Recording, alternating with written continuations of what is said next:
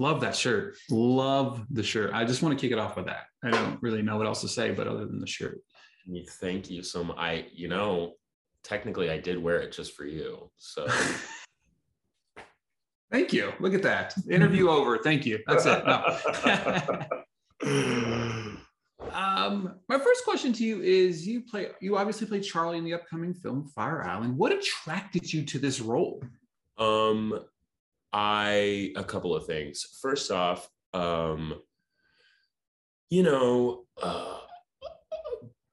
because a big part of the story was exploring like the racial tension between like white cisgender gay men of privilege and basically like everyone else in the queer community.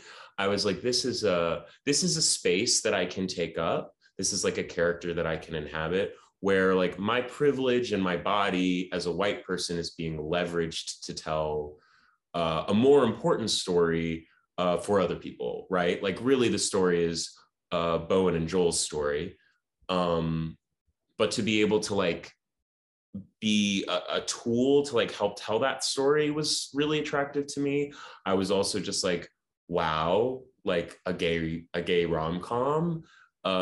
There's like they're not chugging out dozens of those at a time. So I was like, this, like I have to seize this opportunity while I have it. And also just how queer the movie is, that it's like about this queer place. It's all of these queer people. There's not really any straight people in the story. And the immediacy of it to like the lives of like fully grown, actualized, out of the closet queer people, that it wasn't a coming out story or a story about like, queer people struggling with their identity. It's like everybody in the movie knows, at least in terms of their sexuality, like where they're at and what they're doing. And it's more about, a theme that I don't think has been explored enough until now, because we have been so fixated on like coming out stories and first love stories and like the trauma queer people experience at the hands of straight people. But this was a story about the ways that we are cruel sometimes to each other. And I think that that's something that we have to talk about, right? And that we have to like articulate and digest it through art. And because we just like haven't had as much room at the table up until now. I don't know that that's happening, but like this script, even though we shot it, a year ago, it's like so relevant. It's so timely. It feels very of the moment. And also it's just like funny and silly. And Bowen, like, I was like, are you kidding? Easiest guy to fall in love with on camera.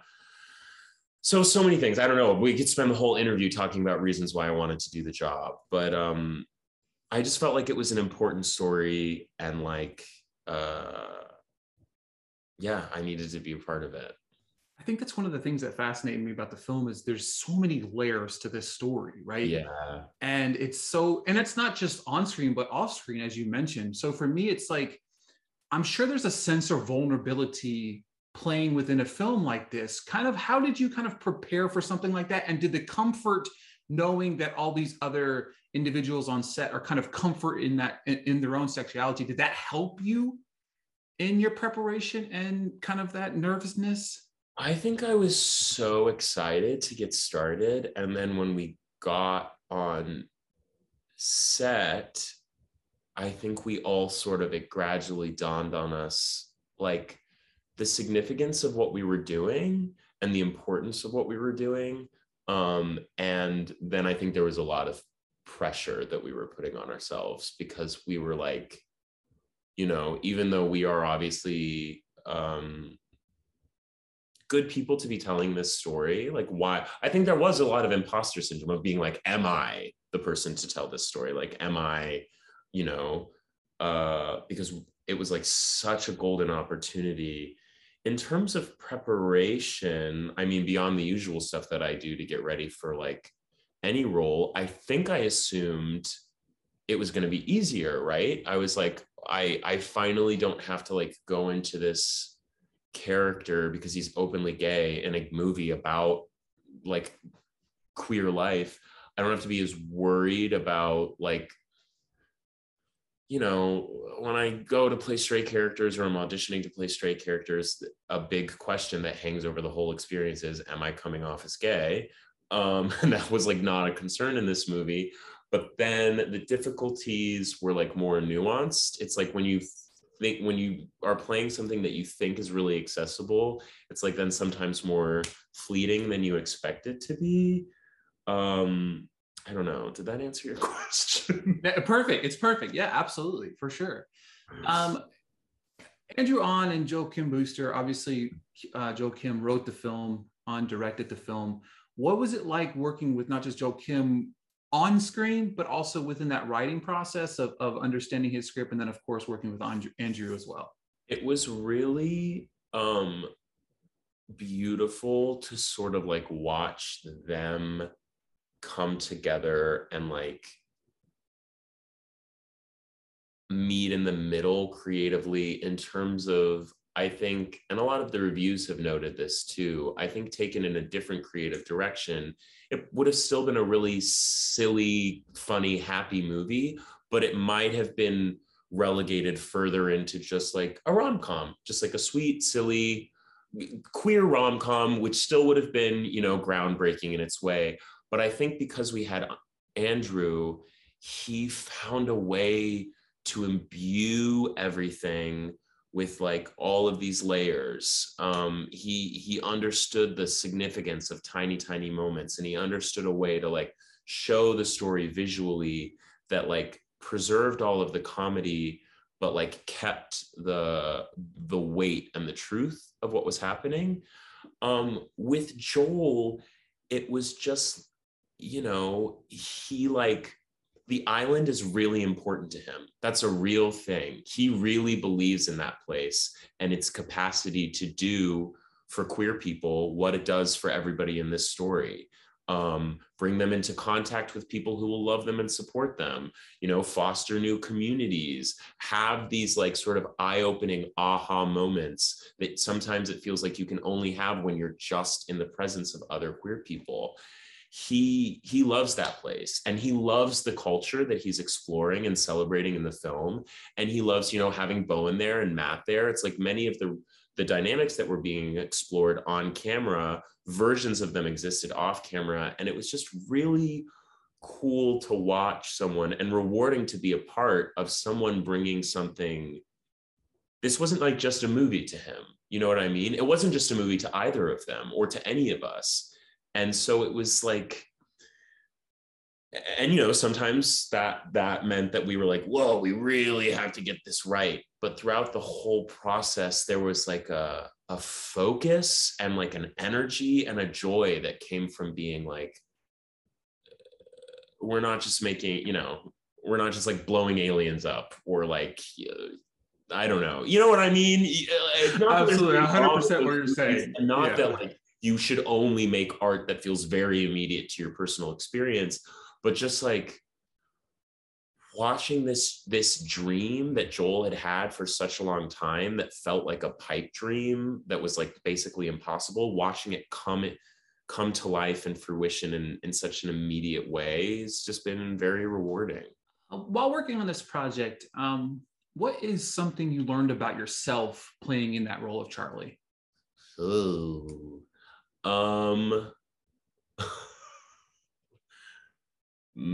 that I am actually pretty awkward and easy to fluster. I don't know. Like,